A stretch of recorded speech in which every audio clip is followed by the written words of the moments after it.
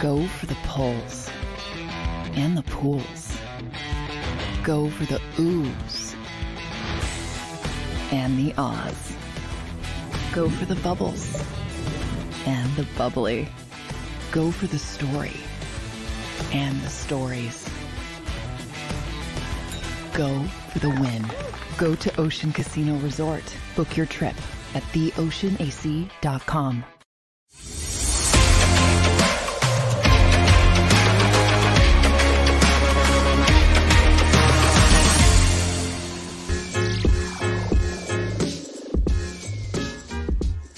What's up, everybody, and welcome in to the Philly Sports Power Hour with Bill Colarulo on this first day in February.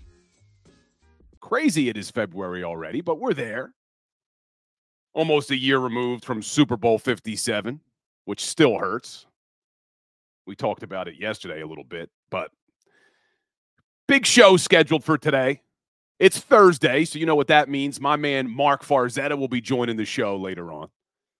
But I want to talk about A.J. Brown again. We touched on it yesterday, but for some reason that is still in the news, although it doesn't make any sense. But we'll talk about A.J. Brown. I want to talk about the reports that Bill Belichick was still being considered by the Eagles. I think that is BS. Don't think it's happening. Don't think it was even considered. But we'll talk about that. And I want to talk about what Jason Kelce had to say about Nick Sirianni. Because you guys know, you don't all agree with me, but you know why I was in complete favor of bringing back Nick Sirianni as the head coach. And now you have Jason Kelce again coming out to support this guy. So I'm not sure what else you all need to hear that bringing him back was the right move. And then I want to talk about a player that may not be here next year. Everyone's talking about A.J. Brown. He's not the one I'm concerned about. There's somebody else that I'm concerned about. But this is the Philly Sports Power Hour. We are streaming live across all the JAKIB Sports networks. We are also live on all my social channels as well. We're on Instagram, Twitter, Facebook, YouTube. We are everywhere. So make sure you're subscribed to all the social media channels. Make sure you're not only subscribed to JAKIB Sports, but make sure you're following me, because in addition to this show and my Legal Hands to the Face show, we're posting daily content about the Philadelphia Eagles on all these platforms. So make sure you're following along. But let's jump right in. Let's get a little roll call first. Let me get a roll call from some of the Power Hour crew here in the chat. I saw Teresa Pascarello nice and early. Good morning. William Stark, flexing and stepping. Invincible. Bridget Tobin, Jason 18, Peter Doty, Rob from Temple Strong. I'm Temple tough as well. Went to law school in Temple. Undergrad at Gettysburg. Played football at Gettysburg, but law school at Temple. Jimmy Wen in the house. Chwiz, Bobby Murphy, Peter Doty, Bill for Prez. God, no. Want nothing to do with politics, my man. Stan Bruce, Wine Niners Wine. And I see a lot of people checking in on TikTok as well. Ice Cream. Oh, boy. Brady Opel trolling, saying, go Pens, because I'm rocking the Flyers shirt today. I don't know if we're still on Instagram. Having a hard time seeing on Instagram. But if we're on Instagram, too, good to see everybody. But let's jump in. So, A.J. Brown. I said it yesterday that it would be absolutely crazy, absolutely insane to consider trading your best offensive player. And I'm going to get into other reasons why it's insane, but let's just look at on the field why you wouldn't do that. And we talked a little bit about it yesterday, and I had people in the chat saying, oh, well, you're going to have to pay Devontae Smith, and we don't want him. He's a diva, and all these things. Well, first of all, there's been some misinformation out there that A.J. Brown was upset because he wasn't getting the ball enough towards the end of the season. So I went back and looked. I wanted to look at the stats to see, is there any truth in that? Was there any truth that A.J. Brown wasn't getting the ball enough at the end of the season? And that's not even accurate. First of all, you look at 2023, A.J. Brown. Now, this is him barely playing Week 18 against the Giants because he went down with his knee injury. He was targeted 158 times in 2023, the most in his entire career. He was targeted more in 2023 than he's ever been targeted in his entire career. So I don't understand why people, oh, well, he was unhappy. He was unhappy. And then you look at how many catches he had, most in his career, 108. But then I have people saying, oh, well, it was the end of the season. It was what happened at the end of the season. Well, the first 8 games of the year, he was targeted on average 10 targets a game. The last 8 games, not including Week 18 when he got hurt, he was targeted 9 times a game. So was the diva that you guys want to call him unhappy because of one target? I don't think so, guys. I think that's overblown that this guy was unhappy with his targets. But even if any of that was true, which I don't think it was, even if any of that was true, let's look at the contract. Because all of you geniuses who think they know the salary cap, and I'm sorry, I shouldn't say that. I don't like to be negative and attack people. That's not my nature. You guys know that. It just bothers me when people act as if they know what they're talking about. Oh, well, you got to cut them to save money. You got to trade them to save money. You don't save any money. So let's just look. His cap hit in 2024 is $12.4 million if he's back on the Philadelphia Eagles. 12.4. If they were to do anything pre-June 1st, that cap hit would skyrocket to a dead cap number of $41 million. So nothing would happen with a pre-June 1st designation. We know that. So what if they did a post-June 1st trade designation? His cap hit goes from 12.4 to 10.5. You save $1.8 million.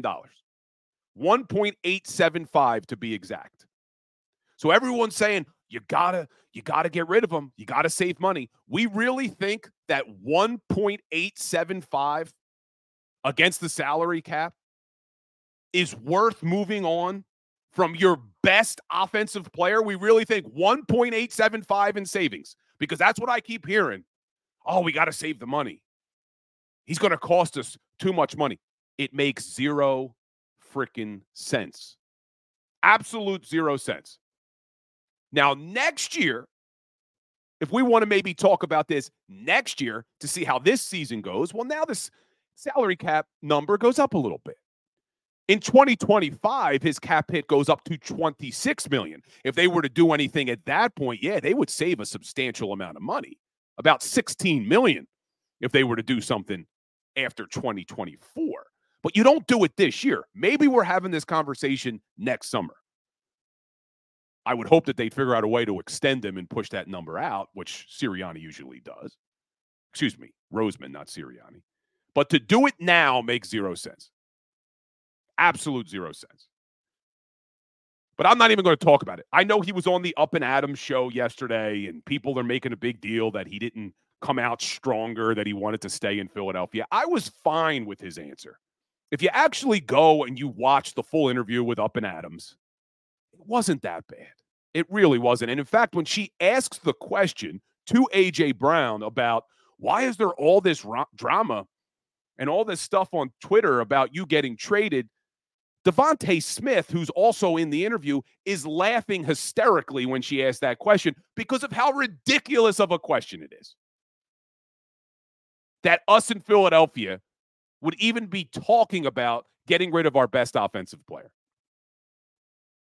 I don't know. That just blows my mind, man, that this is even a talking point right now.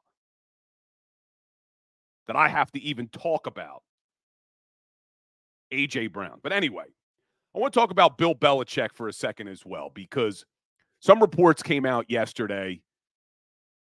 Greg Bedard of the Boston Sports Journal appeared on 98.5, the Sports Hub. And now this is how Whisper Down the Lane goes. Everyone's saying, oh, well, he said the Eagles were interested in Bill Belichick if Sirianni didn't agree to the coaching changes. Well, If you actually read the quote, I'm going to read it to you. Probably the most interesting thing that I've heard, and again, this is just Senior Bowl rumor mill, is that the Eagles were very interested in Belichick if things didn't work out with Nick Sirianni, and they could be at the front of the line if things again go poorly for him next year. Now, he starts that with, again, this is just Senior Bowl rumor mill. And now we all take this as fact. Oh, the Eagles wanted Nick Sirianni to be gone, and they were going to go with Bill Belichick if Sirianni didn't agree. I look at that. That is not a full-blown official report. I don't believe a word of that. And the reason I don't believe a word of that is because history of Jeffrey Lurie and even Howie Roseman, they would not hire a coach like Bill Belichick. They wouldn't do it. We've talked about it before on this show. They don't hire defensive coaches. They don't hire retreads. And they certainly don't hire defensive retreads. Just look at the history. Nick Sirianni, offensive coach, not a retread. Doug Peterson, offensive coach, not a retread. Chip Kelly, offensive coach, not a retread. Andy Reid, offensive coach, not a retread. Now, Ray Rhodes was a defensive coach, but not a retread. There is not a doubt in my mind that they would not bring in Bill Belichick into this organization, especially when you hear what happened in Atlanta. He interviewed twice with the Atlanta Falcons. And from what I'm hearing and what the reports are, is he wanted to change the whole structure of their front office and people that have been in place for years. No way Lurie's bringing Belichick into this organization. So, I don't get it. And you know, I've been a supporter of Sirianni. I know you guys have attacked me a little bit about that, or some of you have. But I know you all respect Jason Kelce. I know you all believe Jason Kelce is a hero in this town. I respect his opinion. Well, yesterday on the New Heights podcast, this is what Jason Kelce had to say about Nick Sirianni. Nick, and I really mean this, is one of the best coaches I've been around. Talking about coaching situational ball, really understanding what to do in the right moment, and motivating guys. He went on to say, we coach things up in team meetings and hold people accountable better than pretty much any other coach I've been around. I think he does a lot of things. Players love him. They'll play hard for him. I know it was a really shitty year for us, but I think that Nick has a lot to bring as value as the head coach and the organizational leadership that he provides to the team. This is coming from Jason Kelce. So all of you guys calling me Billy Spadaro, do we want to call Jason Kelce Jason Spadaro? You don't respect that opinion from a guy who's been in the league as long as he's been in the league? We're going to just call Nick Sirianni a clown and a cheerleader? You're talking to Jason Kelce saying this. Now, look, I get players aren't going to say negative things about their coach. Kelce wasn't going to come out and say negative things, but he didn't have to go out of his way to be so over the top about Nick Sirianni and his praise for Nick Sirianni. He also goes on to say, Nick has shown in his tenure with the Eagles that he's going to do whatever he thinks is in the best interest of the Philadelphia Eagles. He's going to make those decisions, and he doesn't care about how other people perceive it. He doesn't care about anything other than what's in the best interest of the team. I think players respect the hell out of coaches that operate on that level and communicate things like that. He's a very unselfish guy. And he finishes it with, all I know is we have a great coach in Nick Sirianni. We just got a great defensive coordinator, defensive mind in Vic Fangio, and we got a great offensive mind in Kellen Moore. In my opinion, we're hiring more talented individuals to continue to be a part of the staff. This is why I told you, I feel good today. I felt good about the direction of this organization since the last game of the season. So, not understanding why people want to get rid of A.J. Brown. Not understanding why people want to get rid of Nick Sirianni. not understanding why people think that they would have brought in Bill Belichick, because none of it was going to happen. None of it. Now, before we bring on Farzy, because he always joins us on Thursday, and me and Farzy haven't been seeing eye to eye. You guys know that. There is one player on this team that I am concerned about may not be here next year. I want him here. But that's Hassan Reddick. Now, everybody's talking about A.J. Brown and his contract. The issue is Reddick's contract. Because, first of all, Hassan Reddick is the best defensive player on this team. I want him back. 11 sacks in 23, 16 sacks in 2022. You look at the last 4 seasons, he's had 11 or more sacks every single year in the last 4 seasons. There's only one other player in the NFL to do that, and that's Myles Garrett. So from a skill perspective, I want Reddick back. We should all want Reddick back. The issue is the contract. Because we know before the 2023 season, Reddick wasn't happy with his deal. He signed a 3-year, $45 million contract in 2022. You look at the other edge rushers in the NFL, yes, Reddick is underpaid. You look at what these other guys are making. Myles Garrett, $25 million a year. I don't think Reddick is on Garrett's level. But Garrett's making $10 million a year more than Reddick. You look at TJ Watt and guys like that, they're making $30 million a year. But here's the issue. As unhappy as Reddick was with the contract, I now think the Eagles are going to be unhappy with the contract because in 2023, Hassan Reddick had a cap hit of $6.9 million. In 2024, that skyrockets to $21.8. And unlike A.J. Brown's contract, which I talked to you about, where if they do anything post-June 1st, they only save $1.8 million. If they were to move on from Hassan Reddick with a post-June 1st designation, they would save $16 million against the cap. So one of two things is going to happen with Hassan Reddick.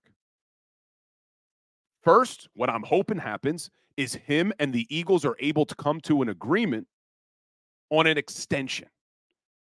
Extend him, lower that cap hit, keep him in this organization. To me, that's the ideal situation. The problem is if he wants too much money, if Reddick says to them, I want to be paid like the TJ Watts and the Myles Garretts of the NFL, they're not going to pay him that. And they're certainly not going to bring him back on his current deal with a $21.8 million cap hit. So either one, they come to an agreement on an extension, or two, they don't, and Reddick's gone. There is zero chance he's back this season on his current deal. And that's a concern to me. Because they already are light at the edge position. They drafted Nolan Smith last year in the first round with the hopes that he was going to take over for Hassan Reddick.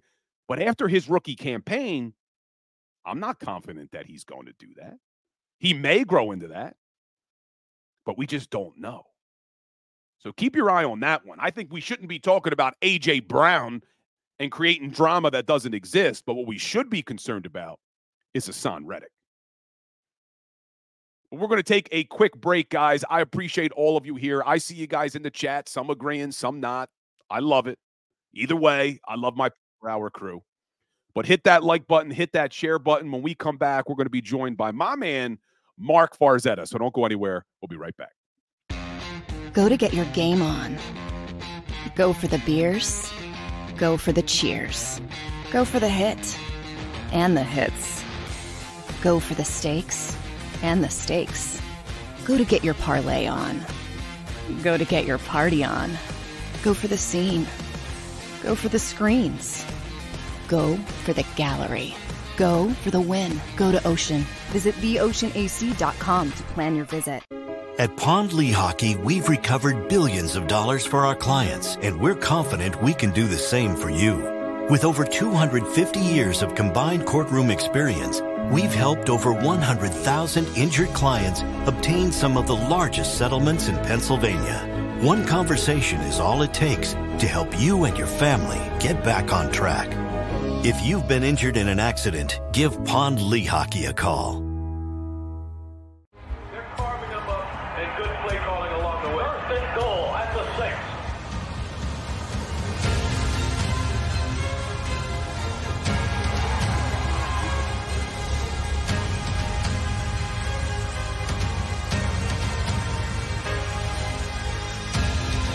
On the field of life, First Trust Bank is there for you. Champions on 3. 1, 2, 3. Because Philadelphia dreams deserve a Philadelphia bank.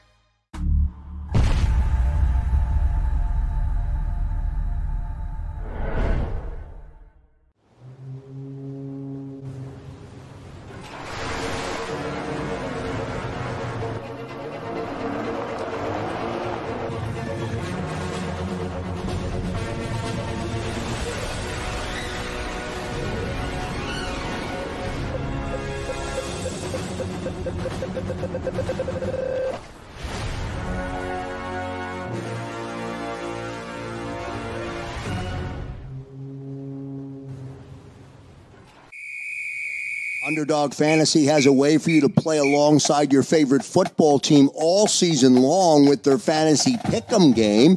You pick between 2 to 5 players, select whether they'll go higher or lower on one of their stats, then do what you usually do on a Sunday, watch the games. You can win up to 20 times your money in a single game by going 5 for 5. It's a fantasy game, and the Sports Betting Show wants you to get involved. Go to UnderdogFantasy.com. When you sign up, use the promo code WIN, and Underdog will double your first deposit up to $100. That's UnderdogFantasy.com. Use the promo code WIN. Do you stream on a Roku, Fire Stick, Google TV, or Apple TV? Now you can watch 6ABC 24/7 with the 6ABC Philadelphia streaming app. And the big story on Action News? Search 6ABC Philadelphia and start streaming today. EAGLES. Eagles.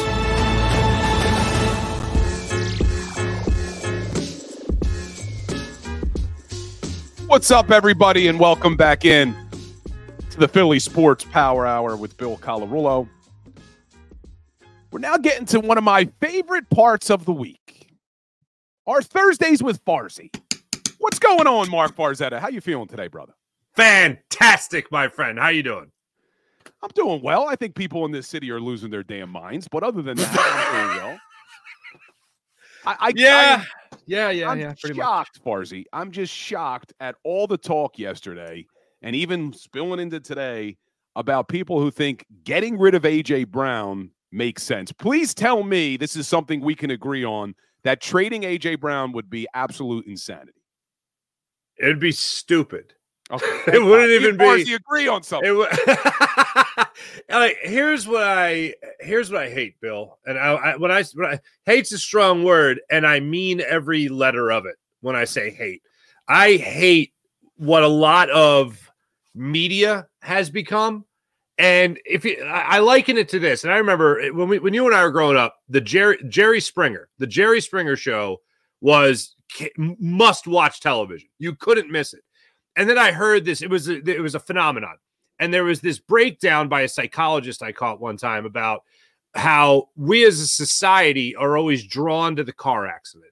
Whenever we're driving down the street or driving down the road, the highway especially, there's the rubberneckers that are like, oh, what's that? And then the traffic gets backed up on the other side because everyone is drawn to that accident. There's no real appeal, substance, or value from it. People are just, oh, I got to see this because it's the circus, in other words. And that's what the Jerry Springer show was. The way we go about our lives now, unfortunately, has become more like the Jerry Springer show than ever. Because the currency used to be knowledge, informed opinions, and validity. Now, the only thing that matters is being that car accident. The only thing that matters is getting that attention. It doesn't matter if you agree. It doesn't matter if you love it. It doesn't matter if you hate it. As long as you draw the attention, as long as you give it the click, that's the only thing that matters. So now the currency in today's world is no longer those three things that matter that I mentioned. The only currency that really matters is attention. And if saying A.J. Brown should be traded, or the Eagles should trade A.J. Brown, or A.J. Brown is going to be traded, or A.J. Brown doesn't want to be here, or A.J. Brown is a diva somehow, then that gets attention. And that's the currency we live in a click-driven society now where those eyeballs can be measured and those ears can be measured better than ever. The only thing that matters is that you got attention. Not if it's informed, not if it's good, not if it's accurate. It's, attention? Great. And as a society, we don't just scroll past it. We click, we tap, we look right at it, and we give it that attention, which is giving it the only currency that matters. Yeah, it's the hot take era. You just got to say something crazy, get all the attention. But here's why it doesn't make sense. You just look at it on the field. Yes, he's the best player. But let's just assume we want to do this to save money. Because I see a lot of people in the chat and a lot of people on Twitter saying, oh, well, they need to pay Smitty, so we got to get rid of A.J. Brown. You don't save any money this season by moving on from A.J. Brown. Now, if we had this conversation in 2024 when the season's over, then you're talking about saving a lot of money on the cap. But right now, if they do anything with a pre-June 1st designation, his cap hit goes from 12.4 up to 41 million. So nothing's happening before June 1st. Yeah. If you did it with a post-June 1st, you save $1.8 million. So we really think that getting rid of our best offensive player for $1.8 million makes sense. And then to take it a step further, Farzy, this is where the insanity really comes in, is I have people saying, well, get the draft picks and let Howie Roseman draft a wide receiver, because that has worked out so well over the years.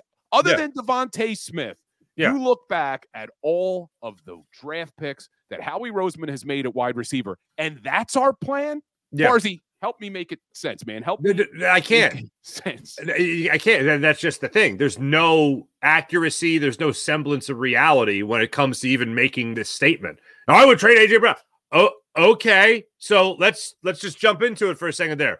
Does it make sense because it makes you a better football team? Oh, no, quite the opposite. All right, great. So that's out. Does it save you money? Oh, no, God, not even a little bit. Did you just bring in an offensive coordinator that is, a little pass happy and likes to throw the ball down the field? Yes, absolutely. So you want to get better? You want to get rid of your best wide receiver? No, it doesn't make any sense there either. So again, where's the validity? Where's the accuracy? From any rational thinking football fan who is just taking a gander at any salary cap website knows this doesn't make any sense whatsoever. So if you just say, well, he's got a bad attitude.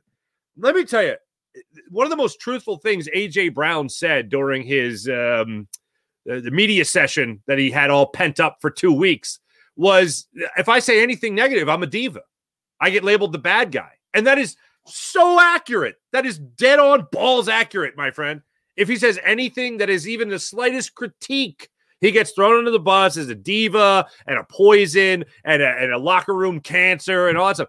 Where I really believe that A.J. Brown is a great teammate. And people that want to look at the stuff that he said during the sideline spats and all that, the more we get removed from it, I thought at the time, that's about targets. He wants to get the ball. The next play went to him and all that. I don't think that was just about A.J. Brown. I think that was about the receivers.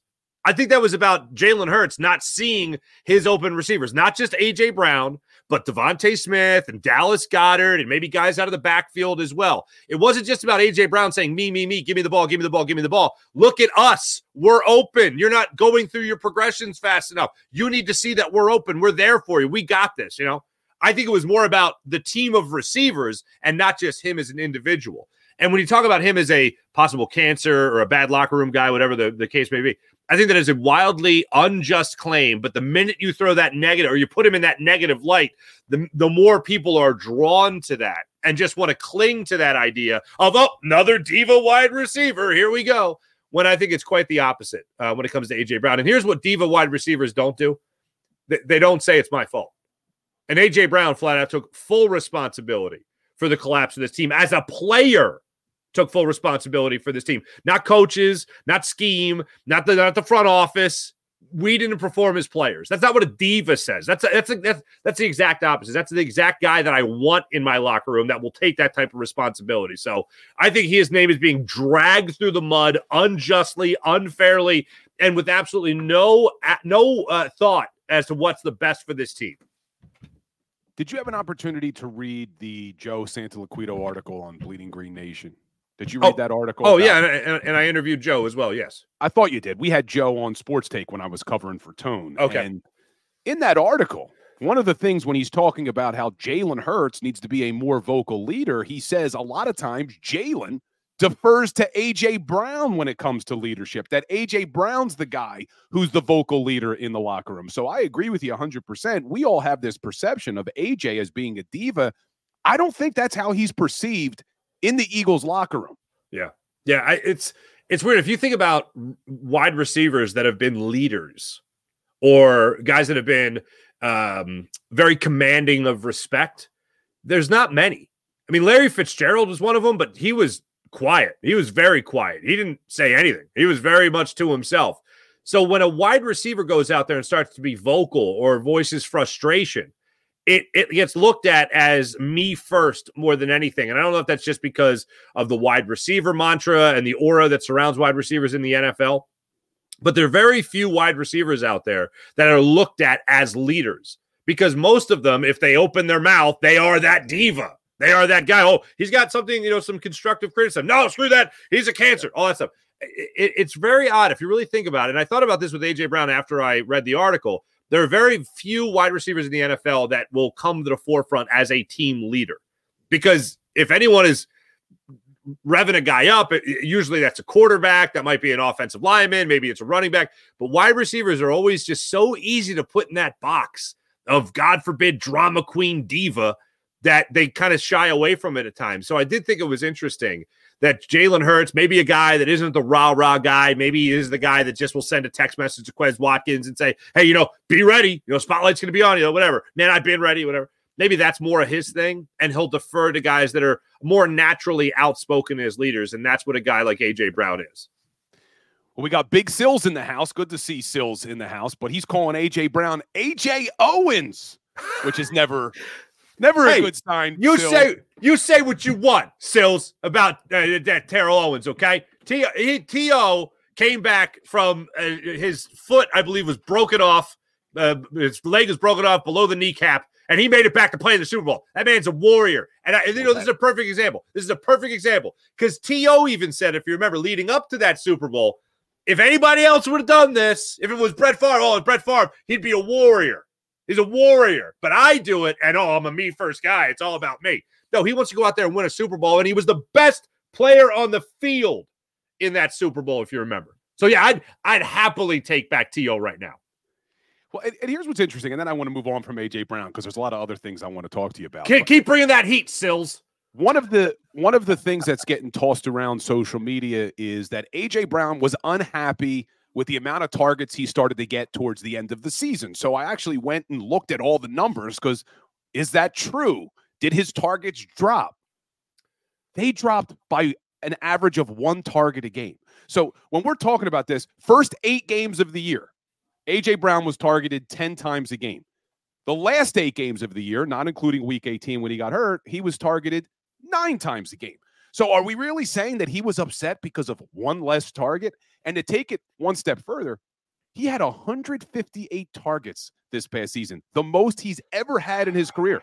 108 catches, the most he's ever had in his career. And that's barely playing in week 18. So I'm not buying it. And I just don't think that the savings you get this year, $1.8 million, make sense to me. But let's move on. Let's move on. Yeah. I want to talk about something else. Now, you and I see eye to eye on A.J. Brown. We have not seen eye to eye on Nick Sirianni. And I just want to know if you respect Jason Kelce's opinions, not about Nick Sirianni, just in general. Over the years that Jason Kelce has been in this town, do you respect what he has to say? No, I don't think anybody respects Jason. Who the hell respects Jason Kelce? No, I'm kidding. Of course I respect what he has to say. But I got questions, man.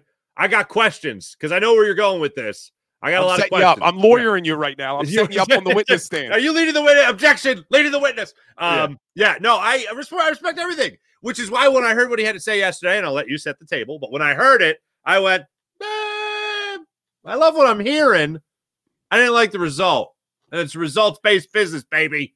So yeah, go ahead. What do you got on Jason Kelce? So before you joined the show, I read a bunch of the quotes Sure. from Jason Kelce on the New Heights podcast, basically endorsing Nick Sirianni. And Again. Exactly. Yeah. Again. And not just lip service, because look, no player is going to say anything negative about his coach. But right. I mean, he went really far to talk about how he's one of the best coaches I've been around, talking about situational awareness, talking about motivating his guys. I mean, he really went far in support of Nick Sirianni. Does that change your opinion at all about the Eagles' decisions to keep Nick Sirianni? Oh, God, no. Again, to get away from the hot take thing, like what I say into the microphone, it's not like, here, this will get it. It's like, no, I'm real. I try to be real. So it's not just something that I go, oh, well, this makes more sense. So we get more clicks. Let me just throw that against the wall. No, it's truly how I feel. So I've heard what Jason Kelce has to say. That's great. Why didn't it work? Why it didn't work is the bigger problem. I got no doubt that Nick Sirianni is like a good dude and really tries to motivate his guys and really tries to hold them accountable and all the things. And I wrote a list of it for my show this morning, but here it is. One of the best coaches I've ever been around. Game situations, situational football, one of the best to coach in that category. Holds players accountable better than anyone he's been around. Players accountable in team meetings. And motivating his players better than anyone I've ever been around. Where the hell did it go? And as we've talked about many times, it wasn't just the last 7 games of the season here. It wasn't just 9 points in a playoff game. It wasn't just the offense being kept out of the end zone against the Cowboys in Dallas. It's not just that. It's the whole year. Like, let's call in our famous Jason Kelce. It's the whole year. You know what I'm saying? It's not just the end of the year. It's the whole year. So if you're looking at it like that, you're talking about a team that very easily, without grasping at straws, could have been a 6-11 team, could have been a 7-10 team, very easily with a couple of bounces going the wrong way in a multitude of games, not just like 1 or 2 games that they squeaked by, right? A multitude of games this season. They had played, and it was your words, actually, if I remember correctly, and if I misquote you, I apologize, please correct me. They tried to show us who they were all year, and who they were is the team that we saw at the end of the season. So with that, motivating, game plan, situational football. I mean, no better example than the A.J. Brown touchdown against the Commanders that you and I have spoken at length about. No better example than 8:15 remaining in the Seattle Seahawks game, first down. You're up 4 points, and you bomb the ball down the field to Quez Walker. That ain't situational football. So if this is your message, and you're so good at accountability, you're so good at motivating, you're so good at situational football, why the hell am I seeing the same mistakes throughout the entire year? If anything, I love that Jason Kelce said it. And in that world of, what's he going to say? Well, he's not going to say all that if he truly believes it, which he does. But why didn't it work? Why didn't it have an effect? Why didn't the team play better? Why couldn't the team find anything close to an answer? So that's great that he's great at motivating and accountability and all that stuff and all the things that have been highlighted. But why didn't it take? Was it just because of his coordinators? Was it because of the switch that happened? According to Nick Sirianni, he made the switch from Sean Desai to Matt Patricia. If all that's great, why did we see no proof in the pudding with this football team down the stretch? That's my question. It's great that he said it, but I just have questions. Why didn't it take? So this is why I'm getting attacked a little bit from my Power Hour crew here, calling me Bill Spadaro, because I truly believe. Now, this may be considered me making an excuse for Nick Sirianni.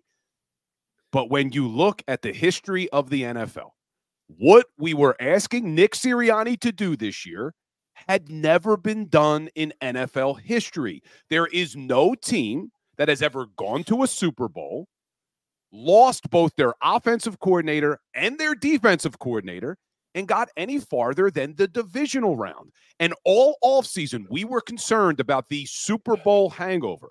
And I feel now everybody wants to just, that's an excuse. Well, we were all worried about it. We were all saying, hey, look, only 6 coaches have ever survived losing a Super Bowl and getting their team back. And we talk about legendary coaches.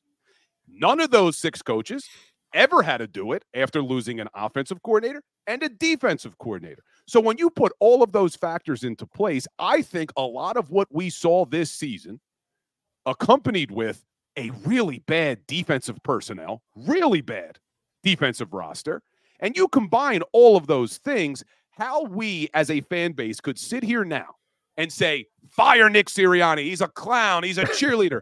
After what he did in his first 2 seasons and then what he was trying to overcome last year, in my opinion, he deserves another season. I will be the first to admit if he does a bad job this year, he should be gone. But I think he's earned one more season as head coach. That's my feeling.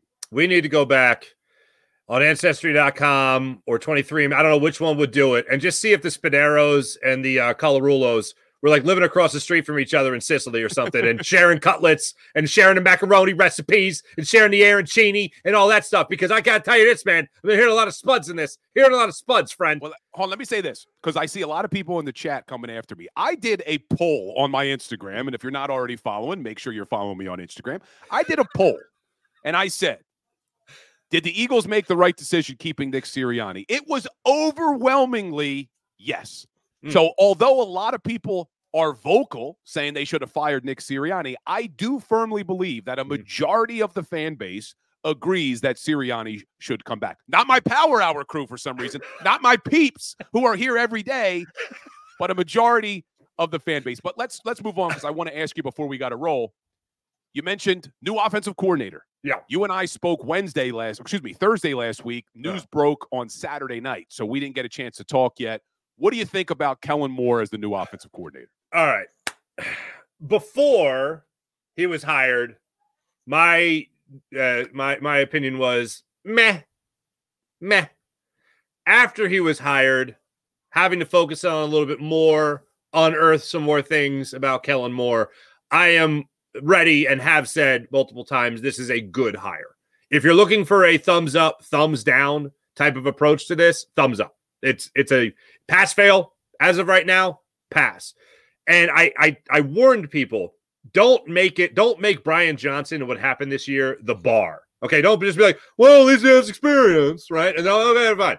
Like you want someone, okay, so you want somebody that has experience. He's got that experience. He's got more than a year or two. He's got 5, which is obviously more experience than Steichen and Brian Johnson had a combined before they assumed the position here with the Philadelphia Eagles.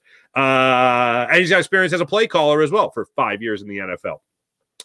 Add on top of that, he's had a number 1 ranked defense. Add on top of that, he made the playoffs with predominantly a backup quarterback in Andy Dalton. Add on top of that, he's worked for 2 different head coaches. Add on top of that, Mike McCarthy deemed him worthy of being the play caller in a Mike McCarthy offense, quote unquote, or Mike McCarthy team. So those are all big feathers in the cap of Kellen Moore when it comes to him being an offensive coordinator. So yes, I will say it is a good hire for the Philadelphia Eagles to bring in Kellen Moore as their quarterback. Oh, and also, let's not forget, he coached Ben DiNucci. Let's not forget that game either. Ben DiNucci. So look at you. So me and you, we're agreeing on a lot of things today. Look at us. Getting rid of A.J. Brown would be insane. I like the Kellen Moore hire. Good hire. I think Kellen Moore is going to do a lot of good things for this offense. You hit the nail on the head with a lot of that. We have an experienced play caller now. Oh, boy, Big Sills is coming strong today because now he's saying Jalen is a running back. So good God. We got to do the whole Jalen Hurts thing. I got to get on with Big Sills. I haven't had an opportunity to talk to him, but I watch your show, Big Sills. I love it. Appreciate you, man. Appreciate you being here, too, for the Power Hour. But look, if Big Sills is correct and Jalen is nothing but a running back, it probably won't matter what Kellen Moore does. But I'm excited to see what Kellen Moore is going to bring to this offense and specifically Jalen Hurts, because although this was a little bit of a down year for Jalen, I think everyone would agree with that, mostly because of turnovers. Interceptions went way up. Lost fumbles went way up. But I just don't think that Jalen Hurts, the guy we saw in 2022, I just don't think that was an aberration. What do you call it? An outlier year. Right, Because not only did he do it all year, look at what he did in the Super Bowl. I mean, look at what he did in the biggest game of his life. He put up a stat line we've never seen before in NFL history. I'm still confident that Jalen Hurts is going to be able to get back to the 2022 MVP caliber. I agree. And here's what I really caution people on here, okay? Was there a regression this year in play? Bottom line, yes, there was a regression from Jalen Hurts this year in play. There was a hell of a lot of regression all over the place with the Philadelphia Eagles. And Nick Sirianni having to, I hate to even say it, but overcome an inexperienced defensive coordinator, an inexperienced to the point of never calling plays in the NFL, and Brian Johnson. To overcome that, and your quarterback, I guess, trying to feel almost like there was that, God forbid I invoke the Superman complex where he's the guy that's going to make the play. That's what it looked like to me, that he was going to make that big play and stretch the field and trying to do too much and all that stuff. Bottom line is, yes, he regressed, but a lot of people regressed around Jalen Hurts. And I know it's a great topic to talk about a quarterback and whether or not he's the guy or he isn't the guy again. How much fun is that to go back to that topic that we had 2 off seasons ago? To me, he is the guy. He's the franchise quarterback. I ride with Jalen Hurts for as long as we can as the franchise quarterback of the Philadelphia Eagles. I hope that this guy is here for 10 years, and I think that he will validate himself as a 10-plus year quarterback for the same football team and being that starting quarterback for the same football team for a decade, and he'll be good enough to do that, and he'll compete for more MVP awards, maybe even win one as his career goes on. But this year was so messed up down the stretch. Nobody had an answer. The biggest disservice that they have done to Jalen Hurts in a year full of disservices is, how do you face a team like Wink Martindale's Giants defense, all the blitzing that happened in that game, and then 8 days later face a Todd Bowles defense that you know is going to do a lot of the same stuff? No hot routes, no hot reads, no blitz pickup difference, just continue to get shelled. And that's supposed to be on Jalen Hurts? That ain't on Jalen Hurts. There's a lot that's on Jalen Hurts, don't get me wrong. But this was an organizational failure this year, not all on Jalen Hurts' shoulders. Yeah, I agree. I think Jalen, just like I say, Nick Sirianni deserves another year. I think that we need to give Jalen a little bit of the benefit of the doubt here. I mean, one of the things when you look at there's a ton of stats we could look at. You could look at the route designs and the play designs, but the fact that only 5% of Jalen Hurts' passes this year were between the hashes is insane to me. The lowest out of 30 qualified quarterbacks, 5%. And one thing that I had been saying I'm really excited about with Kellen Moore is his ability to get his playmakers open to get the ball in space. Because you look at this Philadelphia Eagles team last year, in 2022, they were one of the best teams in the league with yards after catch. In 2023, they dropped to about 23rd, 24 in the NFL in yards after catch. To me, that's less on the quarterback and more on the route designs, the plays, the play calling. Kellen Moore, even with a bad Los Angeles Chargers offense, was top 5 in yards after catch. So I'm really looking forward to seeing that. And that's criminal for Brian Johnson and even Nick Sirianni. He takes some blame here too, to have playmakers like A.J. Brown, Devontae Smith, Dallas Goedert, and DeAndre Swift out of the backfield. And you're close to the bottom of the NFL in YAC. So I'm giving Jalen a little bit of the benefit of the doubt. Let's see how he does with a more seasoned play caller in Kellen Moore. Real quick, I want to correct something I said. I said he made the playoffs. He did not. It was the following year he got back in the playoffs. My apologies. Gotcha. Well, one more thing I want to talk to you about, because you had talked about the hot take, A.J. Brown, and people are just saying these things to get clicks. Right. Now, there's one guy that I don't think people are talking about enough that I definitely want back here next year, but there's a real possibility won't be, and that's Hassan Reddick. Because when you look at his contract, now, not like A.J. Brown's contract, you look at Hassan Reddick's contract, and there's no way Howie Roseman wants him on that deal this season, and there's no way Hassan Reddick wants to be on that deal this season. We know Reddick thought he was underpaid last year.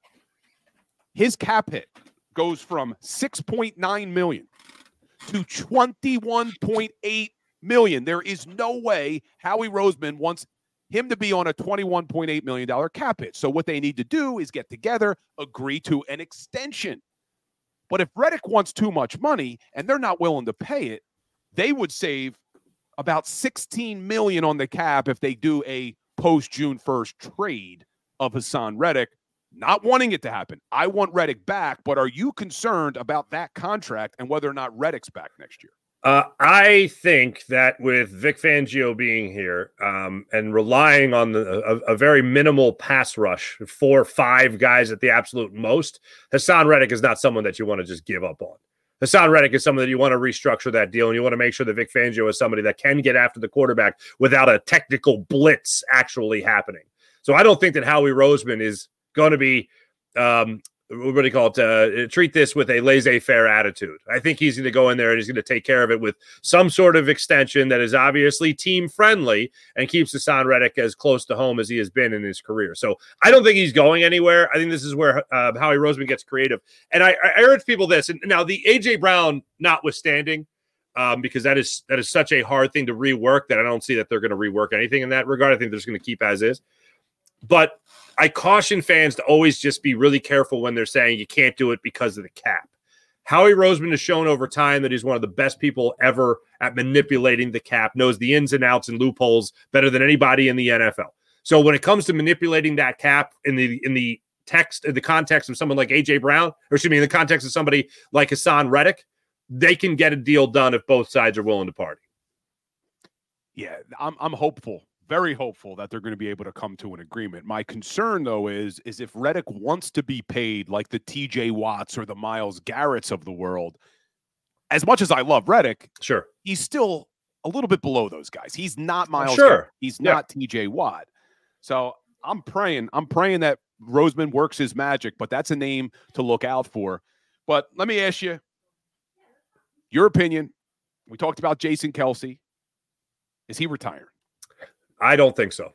Since the Schefter tweet and all that, and some people I've spoken to, he has one of the things that's really interesting is the only thing that makes me think, yeah, he's definitely retiring now is the only thing that makes me think that everything else is he's staying is the idea of entertaining a life in football, but not as a player. Yeah. And when he talked to Olivia Reiner, and Olivia was kind enough to come on my show yesterday, she talked about all this great stuff that he said about how he wants to compete, and he's really excited about new coordinators and where this team could be, and he wants to be a part of that. But it could be potentially in the front office or with the team in some capacity where he's never on the outside of the building looking in, to use his words. The fact that he entertained something other than a podcast, other than a broadcasting career, other than anything like that, he talked about staying and itching, scratching the itch of competitive football, but not being a player. Connor Barwin did it. Brent Selleck did it. Brian Dawkins did it. A lot of players have obviously done that and not been a player anymore.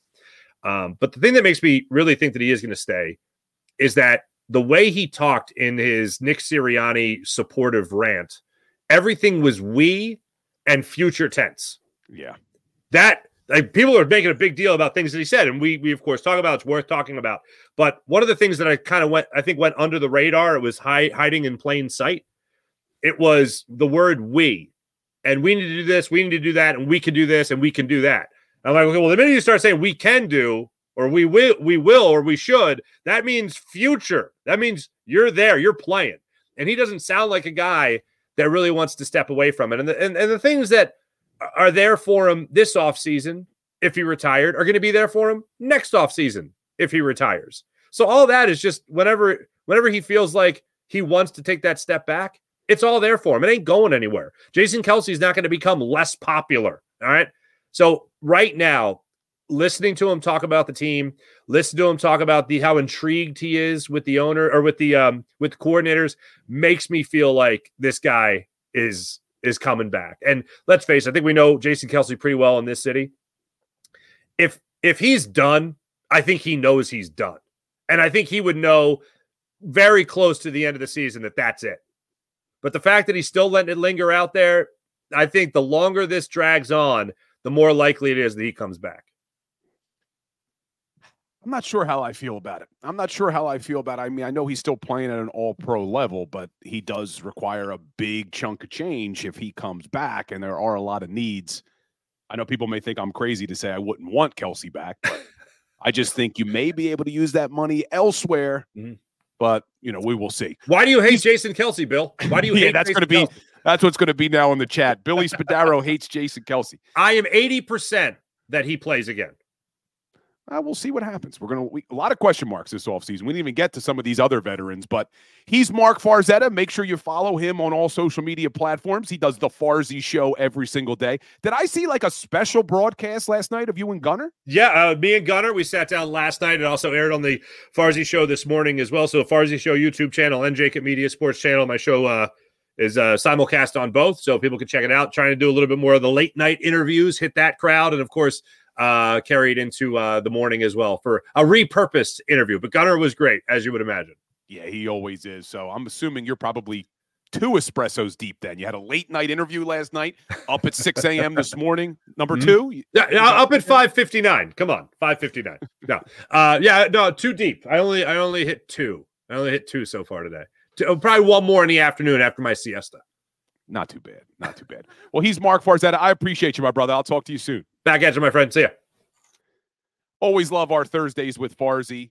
So even though him and I disagree about Nick Sirianni, we seem to be eye to eye on everything else. So my man, Mark Farzetta. And that does it for the Philly Sports Power Hour. But like we end every Philly Sports Power Hour with a little today in sports history. February 1st, 1968. The great Vince Lombardi stepped down as head coach of the Green Bay Packers. February 1st, 1968, Vince Lombardi hung him up. He stayed on as general manager for the Packers, but that was the last time he coached for the Green Bay Packers. But guys, I appreciate all of you, even though we don't agree on everything. I see you in the chat. Hit that like button for me. Hit that share button. Make sure you're following me on all your social media platforms, posting daily content about our Philadelphia Eagles. Follow me on Twitter, Instagram, TikTok, Facebook, YouTube, everywhere. I'll be back here tomorrow, 10 o'clock on the Philly Sports Power Hour. And as always, go Birds. Go for the pulls and the pools. Go for the oohs and the ahs. Go for the bubbles and the bubbly.